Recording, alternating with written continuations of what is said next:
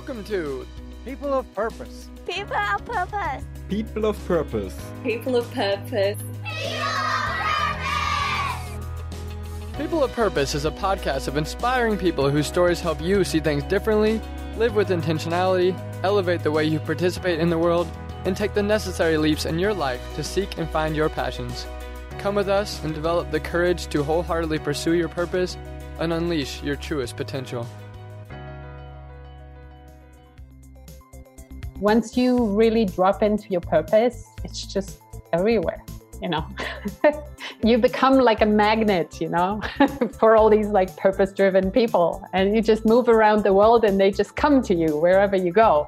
You just like attract people like that, Getting to interview Carolin Zeitler was a fantastic experience, and our interview was so refreshing and adventurous that I know that you're going to get a lot of value out of this. So thank you so much for listening, and I'm really excited for you to get to know this multifaceted, purposeful individual that, is following the same thread of purpose in so many different ways. I know that it's going to impact you, especially if you're a person that knows that you want to do entrepreneurship, that you want to be guided by your purpose, but you don't necessarily have one single venture to commit to. I know you're going to get a lot out of this episode. So thank you so much for listening to today's Person of Purpose, Carolin Zeitler. Hello, Carolin Zeitler, and welcome to the People of Purpose podcast. Wonderful to have you here today. Welcome. I know you're visiting us from the Mediterranean, and I'm here in Kansas City. Where are you today?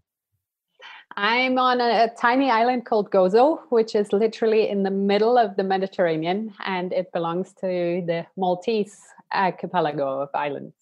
Very cool. Very cool.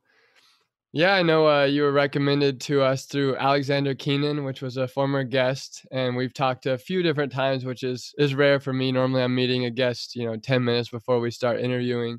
But I really enjoyed getting to learn your story. You have quite a unique journey from, studying dance therapy to moving to Qatar and starting a women's empowerment movement and conference to forming culture for purpose-driven entrepreneurs. And there's just so many things going on there that I'm just so curious. It's like, what is your purpose? Actually, I realized in the notes that we did before that you said you don't even have a proper purpose statement, even though I can tell the way you design and architect your life is very purposeful, or at least conscious of your sense of purpose. So what is purpose for you, and what is your purpose, at this moment in your life? Well, purpose for me is what drives me, what drives me to do everything, and why I'm here, basically. And so I have this trust that everything is divinely designed to be perfect. So I think, I'm going to have all the skills and everything I need to fulfill my purpose, because otherwise it wouldn't make sense, So, but yeah, what kind of binds all these things together for me is that they're all about connection and flow. So the closest thing I have to a purpose statement is like co-creating connection and flow with purpose-driven entrepreneurs and social innovators. But I'm kind of looking for, because I'm kind of between projects, I don't have a big project right now. So I'm kind of going to have to adapt that purpose statement to the next project, I'm guessing, but it's surely going to be very similar to that. It's not going to be that different. That's beautiful. Yeah. Do you consider yourself a purpose-driven entrepreneur and social innovator? Definitely a purpose-driven entrepreneur and social innovator in certain aspects of my life, yes. So especially the Women's Empowerment Initiative and even the communication coaching company that I had in Qatar were quite innovative in many ways. So Qatar was, first of all, like when I started coaching, I had to actually educate the market about what coaching was. Like most people there didn't know the difference between coaching and training.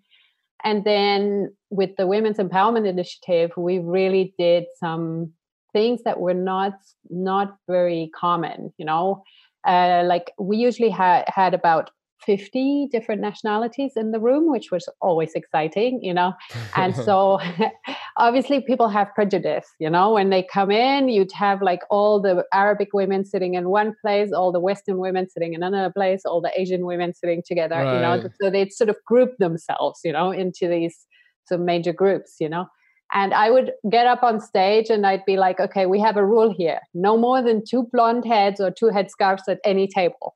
Everyone get up and mix. And so, they would all have to like sit with strangers.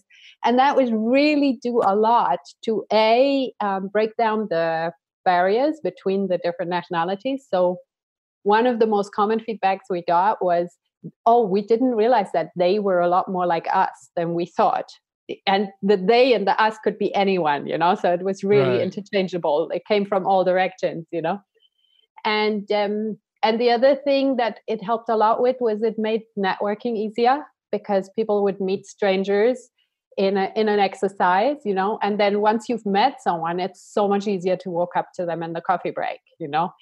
Walking up to a complete stranger is like a bit awkward, and most people don't like doing it. But once you've had a chat with someone across the table, then it's so much easier to go and say, hey, wasn't that great what we just talked about? And then, continue the conversation quite naturally. Right, that's cool. Yeah, so it seems like a lot of your purpose is captured in breaking down these barriers that kind of artificially exist between people and getting cultures to be more intentional and more yeah, creative in nature and connect people across things that they didn't know they could connect with. Yeah, connection is really important for me.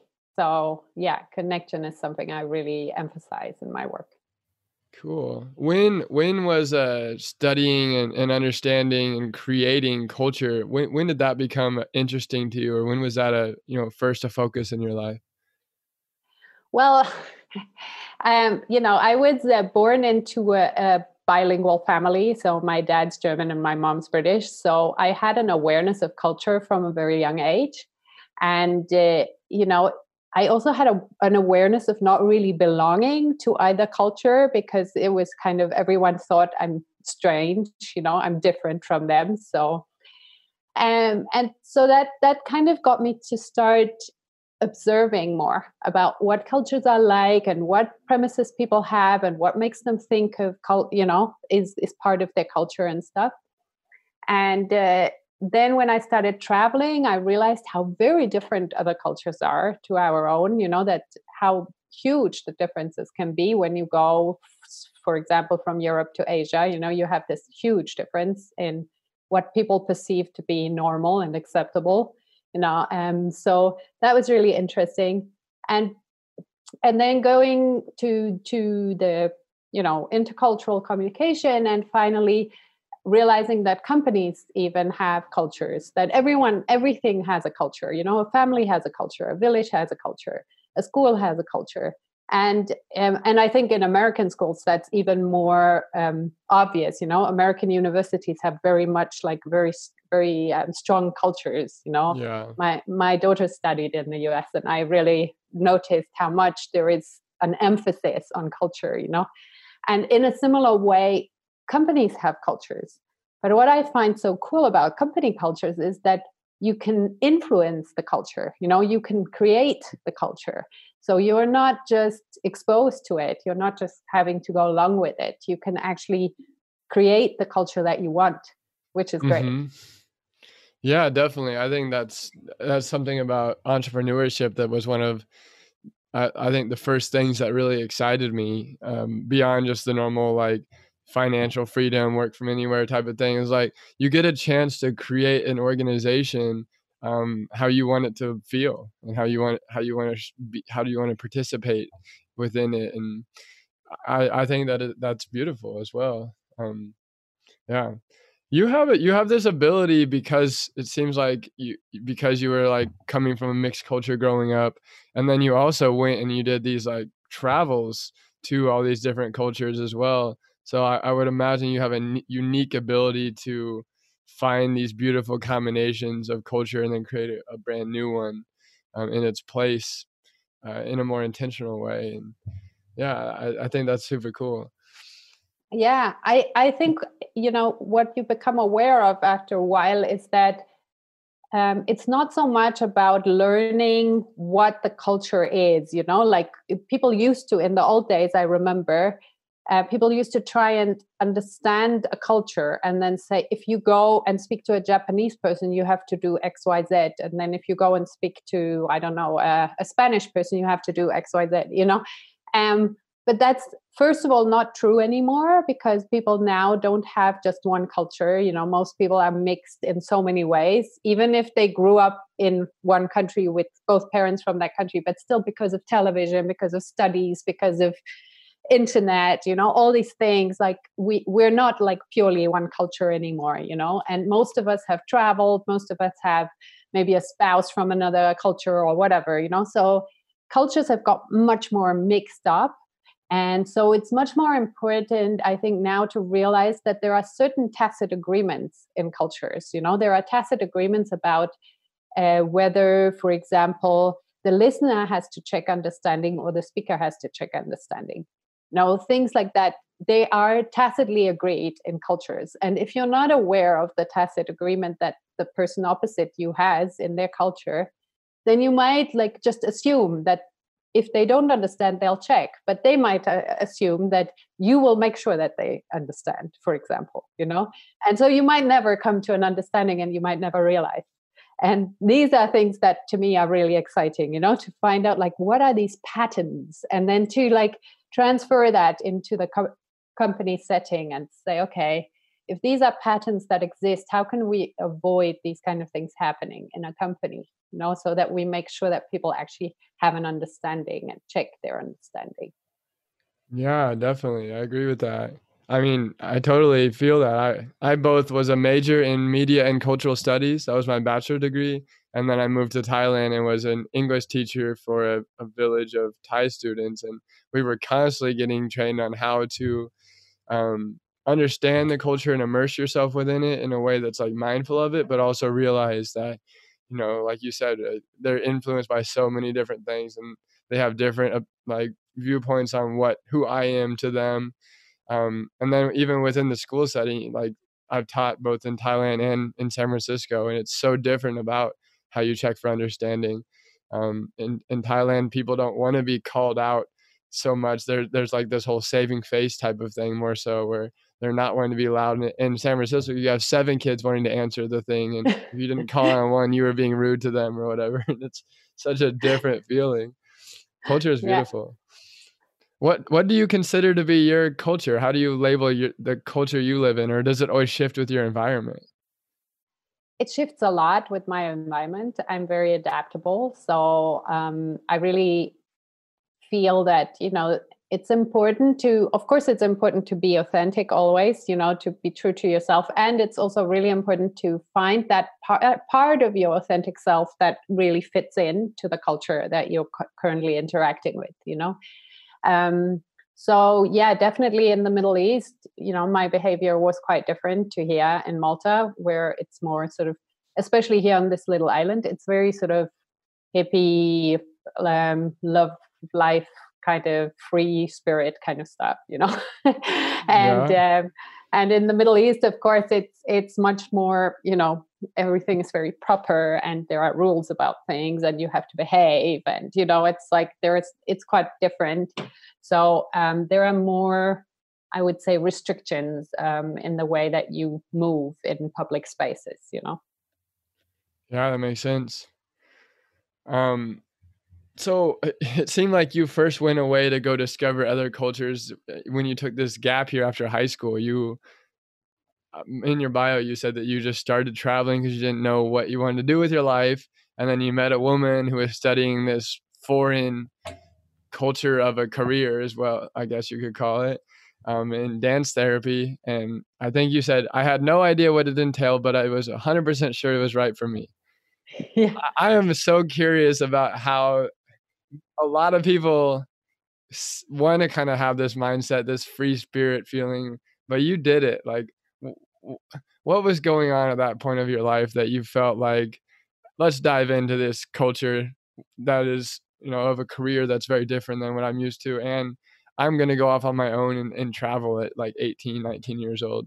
Tell us more about that mindset. Well, I to be fair, I had started traveling on my own at 16, so I was already a bit used to traveling on my own. But I'd gone for like a week or 2 weeks here and there. I hadn't gone for such an extensive trip before. But yeah, I mean, travel was very much encouraged in my family, so it wasn't really a big thing. Um, but I originally wanted to go around the whole world, but then I got stuck in Australia because it was so fascinating. And I made so many friends and I discovered so many things that I never moved past Australia until I ran out of money and I had to go back home. But yeah, it was a really, really good. I don't know. I was interested in so many things. My problem was not that I couldn't decide because I didn't have any interests. My problem was I couldn't decide because I had so many interests and I couldn't narrow it down to one thing to study. And so I was a bit frustrated with that. I was like, what should I do? And then I thought, I'll just go. And if I go travel, I will find out, because really you find out a lot about yourself when you travel. I recommend that to everyone. I actually, my daughter, I almost kicked her out at 17 and made her travel, because I was like, you have to have this experience of traveling on your own. It's like the best thing ever, really teaches you a lot, in terms of resilience, in terms of just learning how to improvise and how to work around obstacles and, all kinds of things. It's like really, really good life lessons that you learn when you travel on your own. And yeah, I don't know, I've always had quite a strong connection, I guess, to my gut feeling. And when this woman told me about this job, when she said I'm studying dance therapy, it was just like, boom. It was like 100% certain this is what I'm going to do. And I was like, this is what I'm going to do. What is it exactly? How does it work? Was it your sense of purpose, or what was it that made you dive in and say, this is what I'm going to do? I'm going to trust this woman to guide my next career steps. Yeah. What? It just sounded like the perfect thing for me. It was just like a vocation, because I'd always loved dancing. My mom always joked that I started dancing before I could walk, that I would hold on to things as a little baby. I would hold myself up and then just wiggle my pampered bum around, to the music. So apparently I was always dancing, even when I was a baby. And so that already, that it was about dance was really important. And I had actually, as a teenager, at some point my dance teacher had asked me whether I want to be a professional dancer, and I had thought about it and at the time made the decision against it, because I just thought I can't do both. I can't be a dancer and do my A levels. That would have been too much for me. So I said, I have to go and do my A levels. I have to graduate high school, because it doesn't make sense to not graduate high school and just rely on dance.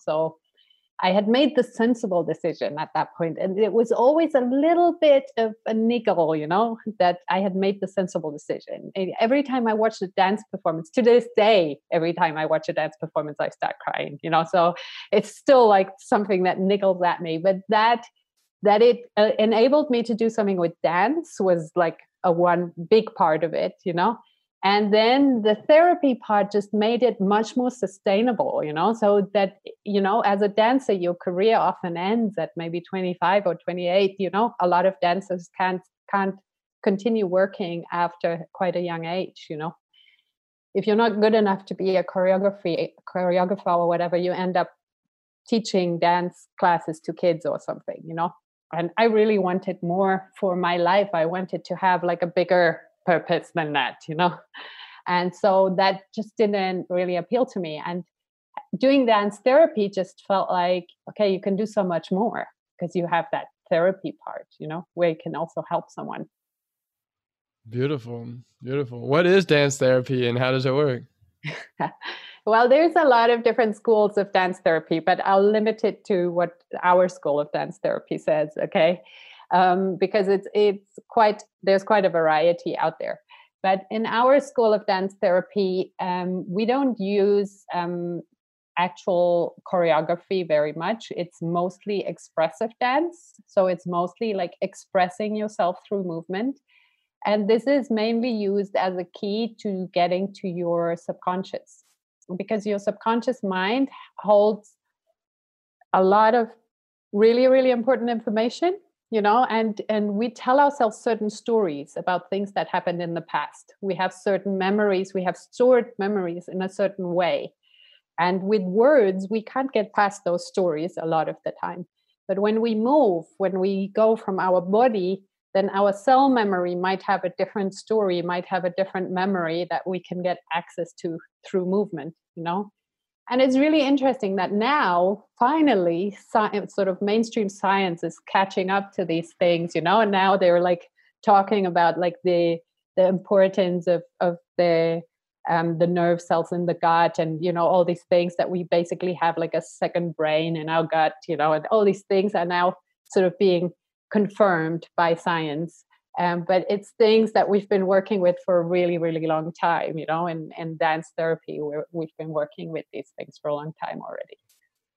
Beautiful. Yeah, 100% agree with that. Like dancing is so liberating, and it exposes you to a deeper part of yourself that lives much beyond just like the brain level or intellectual understanding, rational understanding of life. It's really cool. So after dance therapy like got started and you got you were going in it, how did you start to shift into business from there? I don't see the connection. What was the connection? Was it around purpose? Like what connected the two? Well, actually, I kind of slipped into it at first. While I was studying, I already had my daughter at the time when I was studying dance therapy, and I had to finance our life somehow. So I was working at a language school teaching English. And then, because obviously that I already knew English, so that was an easy thing to do. and and then I became the manager of the language school after a while. And so I really got to understand business. I mean, it was a small business, we had maybe 7 employees or something, but it was still a business. And so I learned all these different aspects of running a business. And it became really fascinating. And at the same time, my key account clients, that I was teaching, they were like doctors, lawyers, architects, very educated people who in Germany really speak very good English usually. They don't need vocabulary, they don't need grammar, but they came because they wanted to be more fluent. They wanted to speak more like native speakers. That's what they usually said. And so I realized that this was more a psychological thing than a language skills problem. Mm. And so I started applying a lot of the things that I was learning in my dance therapy studies. I started applying them in the English teaching classroom, and to help people be more confident and to loosen up a bit, and to not think so much and just flow. And that's when I realized, I was developing this. And after a while, I was talking to someone about it, and they said, well, there's a name for that. This is called coaching. I'm like, oh, really? There's a name for it? This exists already, I'm like, this is cool, because at the time, coaching wasn't really a thing in Germany. I hadn't ever heard of it before. And so it was really cool to find out that other people had already invested in this and developed this further, so I could like go out and find out about what other people had already done and be inspired by that and develop it further. Yeah, definitely. So what? So you were coaching by accident, like meaning you were kind of doing your sense of co-creating a new culture of connection and flow within your classroom and getting people to move and awaken to their like inner voice, or what was it that you were able to do? Yeah. So one example, for example, the other teachers would give me the difficult students, the ones where they didn't know what to do with them. So one that has stuck in my mind until today was one student who he had this immense resistance to learning English, but his employer said he had to learn English. There was no other way. If he didn't learn English, he couldn't continue working there. And so they sent him to me because nobody could get through to him. And I listened to his story, and his story was that he remembers being a shaman in a past life. And he was a Native American shaman, and the English was the language of the oppressors, and he had this major resistance to learning this language because it was the language of the oppressors, you know. Wow. And so he had this really, we had this really intense kind of session.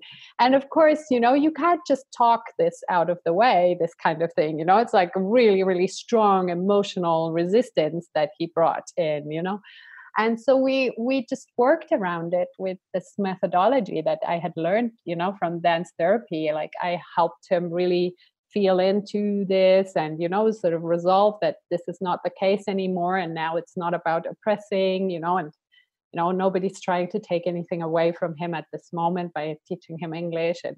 And we worked through it, through in that way. Wow. Wow.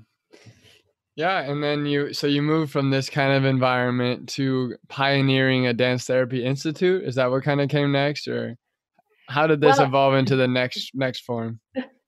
Well, the institute was already there, so it was the institute where I had studied, and I went there to work afterwards as an instructor, and then I became a member of the board of examiners, and we decided that we were going to start coach training for other people, because as I said, coaching wasn't really a thing at the time in Germany, so there weren't a lot of trainings available for coaches, and definitely not one that included movement, and expression.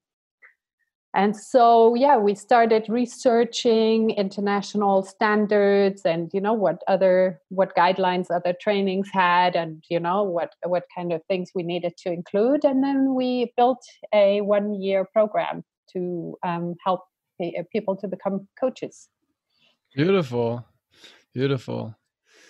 So you've kind of always been a coach ever since you first accidentally kind of came into it. People labeled you as a coach. You realized that this is coaching. And then once you were kind of conscious of that, you said, hey, I'm going to teach other people to be coaches. Is that kind of the Yeah. process you went through? Yeah. Yeah. Because I just felt that it was a really valuable thing to do. I felt it was much more sort of practical and real than therapy. I don't get me wrong, therapy is very valuable. But first of all, there are very big barriers for a lot of people to engage in therapy. A lot of people still to this day, even in 2020, think there has to be something wrong with you in order to do therapy. So there's still a lot of barriers, a big sort of threshold to therapy. And the other thing is that with therapy, it's almost always a more longer term process, because you have to go back and, uncover the root of things and work through the root and whatever. Whereas coaching is very immediate and action oriented and solution oriented, so coaching stays in the present and just does stuff, and you make progress immediately. Like I do in my discovery calls with my clients, I do like a 20-minute sample session just so they understand what my coaching is like, and in 20 minutes they make progress. So it's great to be able to say, okay, we can just do 20 minutes and you will see a difference from just 20 minutes of working together, What is it you do as a coach that you think makes you stand out in those 20 minutes? Well, I think a lot of it now at this stage in my life is that I've just got so much experience, so I've been doing this for 20 years now,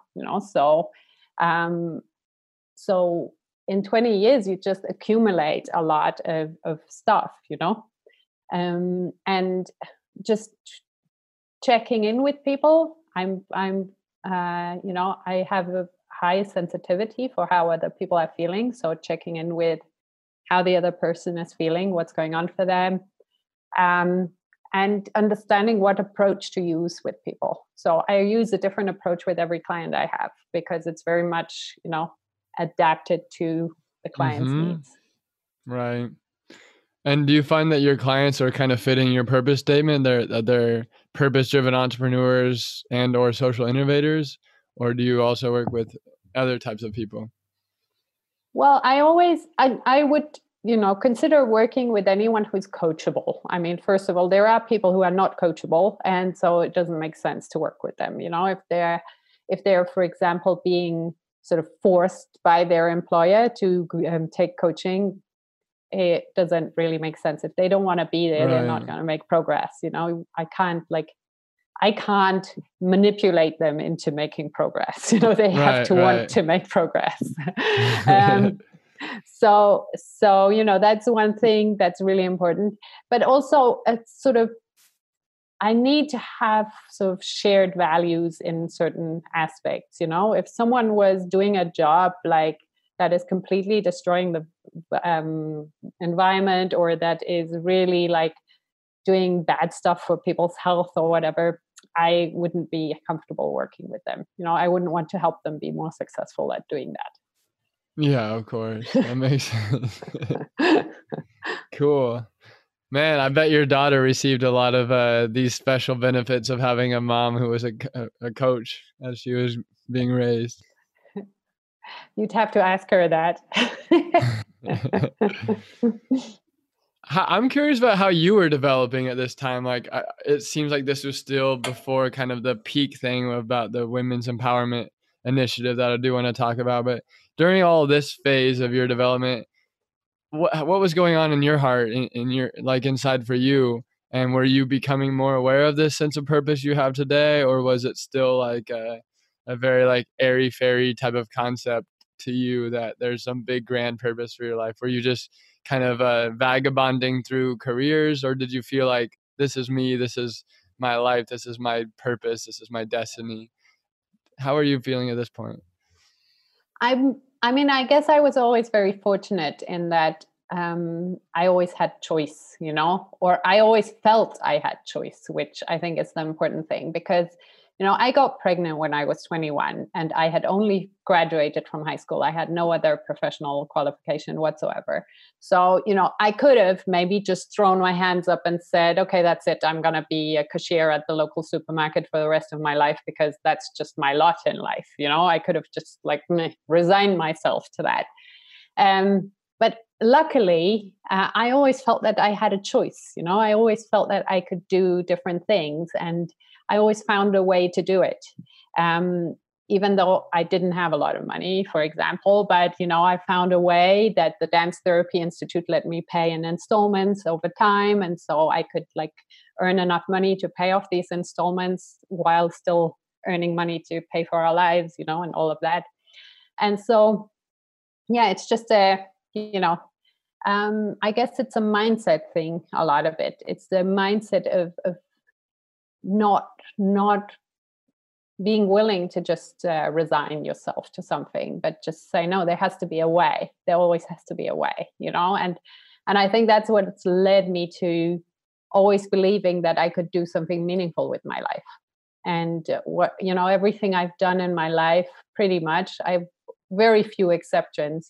Sometimes I had to take a job for a couple of months or something because I just was desperate for some income, but it's very rare. Like, I would say 90 to 95% of what I've done in my life work-wise has been meaningful to me. That's beautiful. That's beautiful. Wow. Yeah. How much of that was your parents encouraging you to get out there and travel and they have this mixed culture. And so you got kind of all these insights at a really young age. How much of it was that versus you having to intentionally kind of grasp for, for that purpose driven lifestyle? I think there was a lot, of course, that I got from my parents. I mean, I grew up in a fairly, good middle class kind of family. So we never wanted for anything and we could afford to travel. And my mom loved to travel. So my mom was always pushing for us to go places, and we went to a lot of places even when I was young.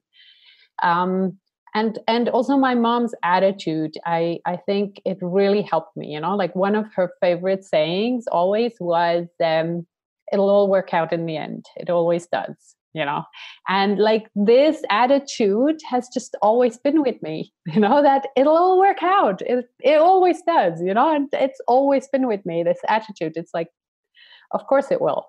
And also when I, for example, when I decided to go to travel, I mean, this was before internet and mobile phones, you have to remember, and my mom was just like, okay, you just have to call me once a month to check in so I know that you're still alive. And that was it. I just had to call home once a month, and then that was fine. I was just doing whatever I wanted for the whole time.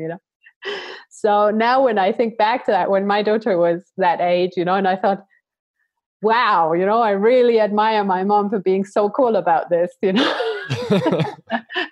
I remember one time especially, I called her and I was like, oh, I just bailed a friend out of jail. And she's like, that is so cool that you're getting some real life experience there. And I was like, how lucky am I? Like how many mothers would react like that?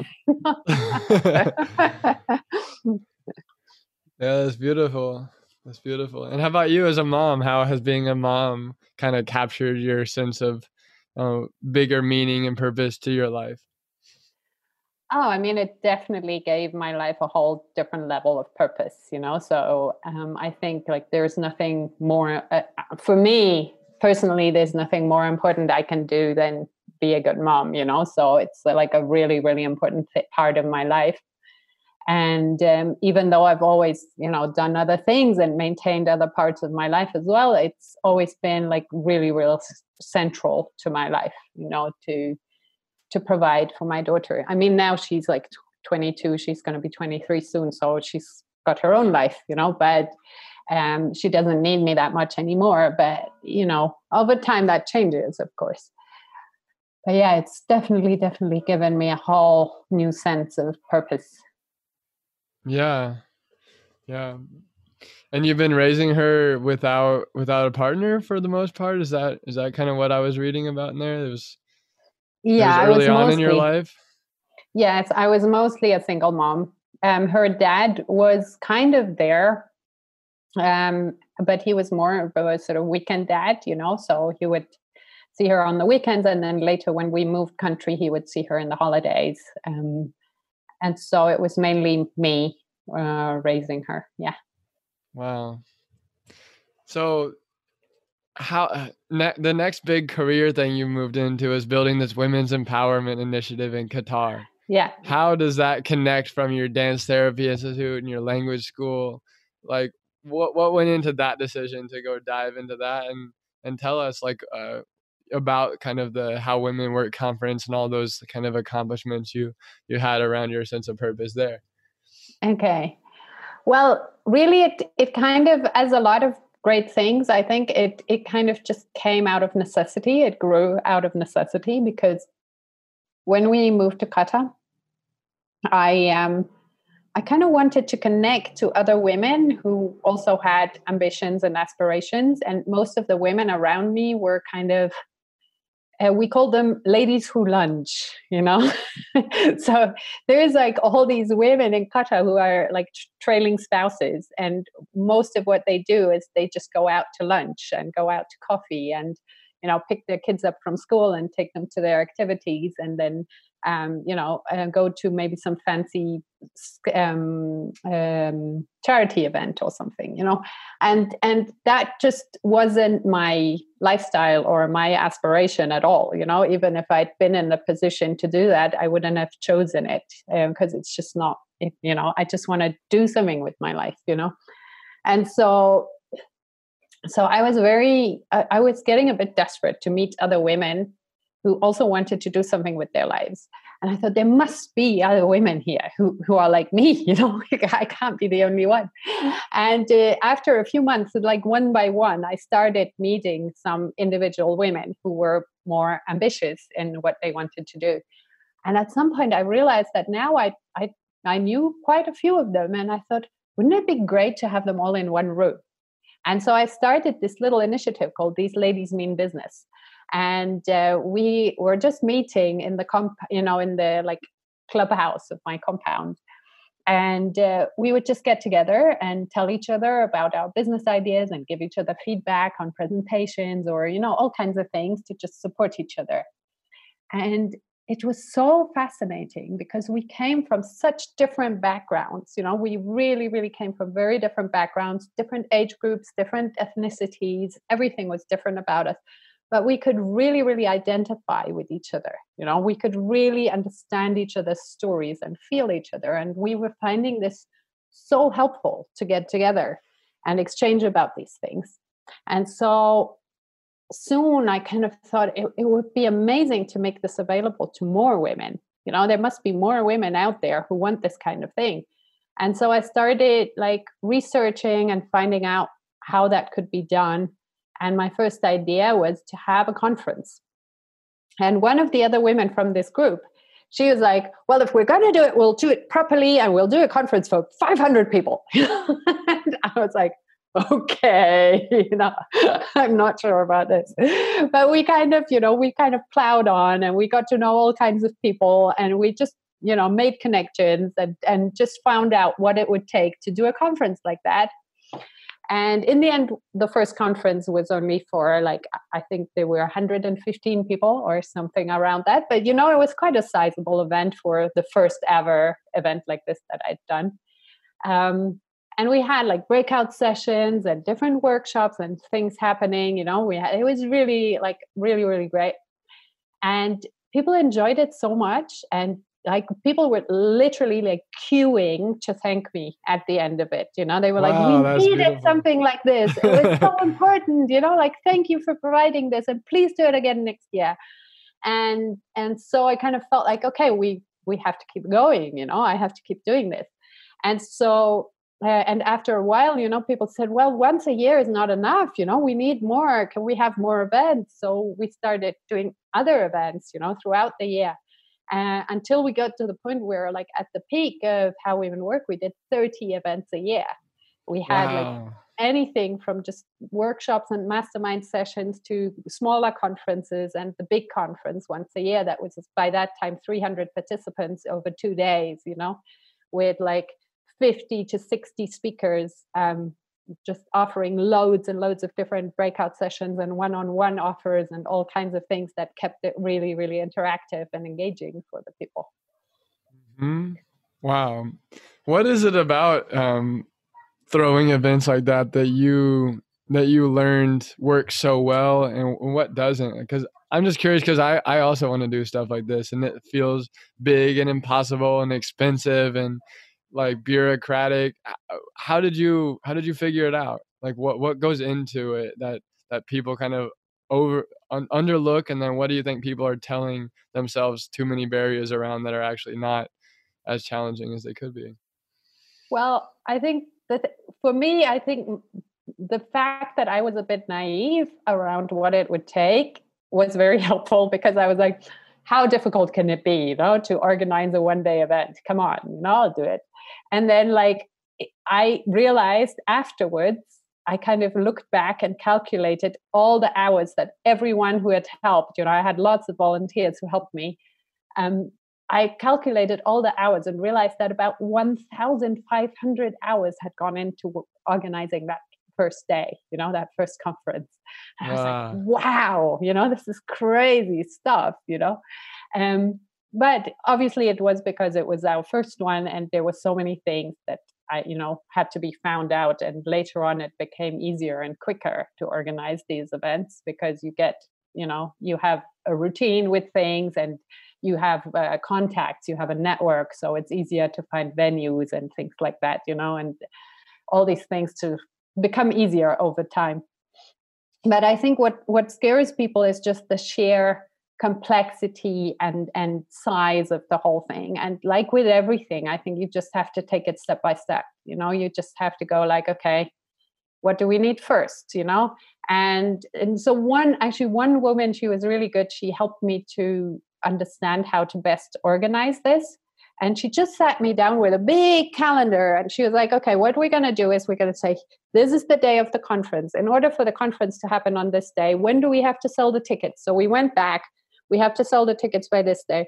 Okay, so in order to sell the tickets by this day, when do we have to put them on the market? We have to put them on the market on this day. So when do we have to get them printed? And like that, we went back from the day of the conference for everything. We just went back and just realized when things had to be done. And then you realize that you really have to start, if you have a big event like our annual conference, you really have to start with some aspects of it 6 months before the conference. because you have to like reserve a venue, for example. And like in Qatar, for example, there were maybe 4 or 5 venues that could cater to our needs. So there wasn't, you really had to like get a venue well in advance to make sure that it would be free on those 2 days that you wanted it, So like all it, like if you just break it down, you realize like, what all the steps are, and then you can start. And the other thing that I realized is that I'm not the kind of person who can do hand holding, like I have no patience for that. So when I work with volunteers, there has to be someone between me and the volunteers. There has to be another person who communicates with me and then communicates with the volunteers. Because I'm not that person, who can call someone 3-4 times and ask them about the same thing and be really patient about it. I'm like, no, I've given you a job. It's your job to just do it. That's it. Like, this is how I work, And people don't work like that. And you can't make them work like that. You can't change the way that people are. So you need someone who's a buffer, Yeah, that's like your assistant or your manager or something like that. Yeah. So I usually had someone who had like a project management background, and who knew how to do project management, but who was also very good with sort of hand holding and, being very gentle with people and things like that. And that worked really well. Beautiful. Thank you for listening to part 1 of this interview with Carolin Zeitler on co-creating cultures of connection and flow with purpose-driven entrepreneurs and social innovators.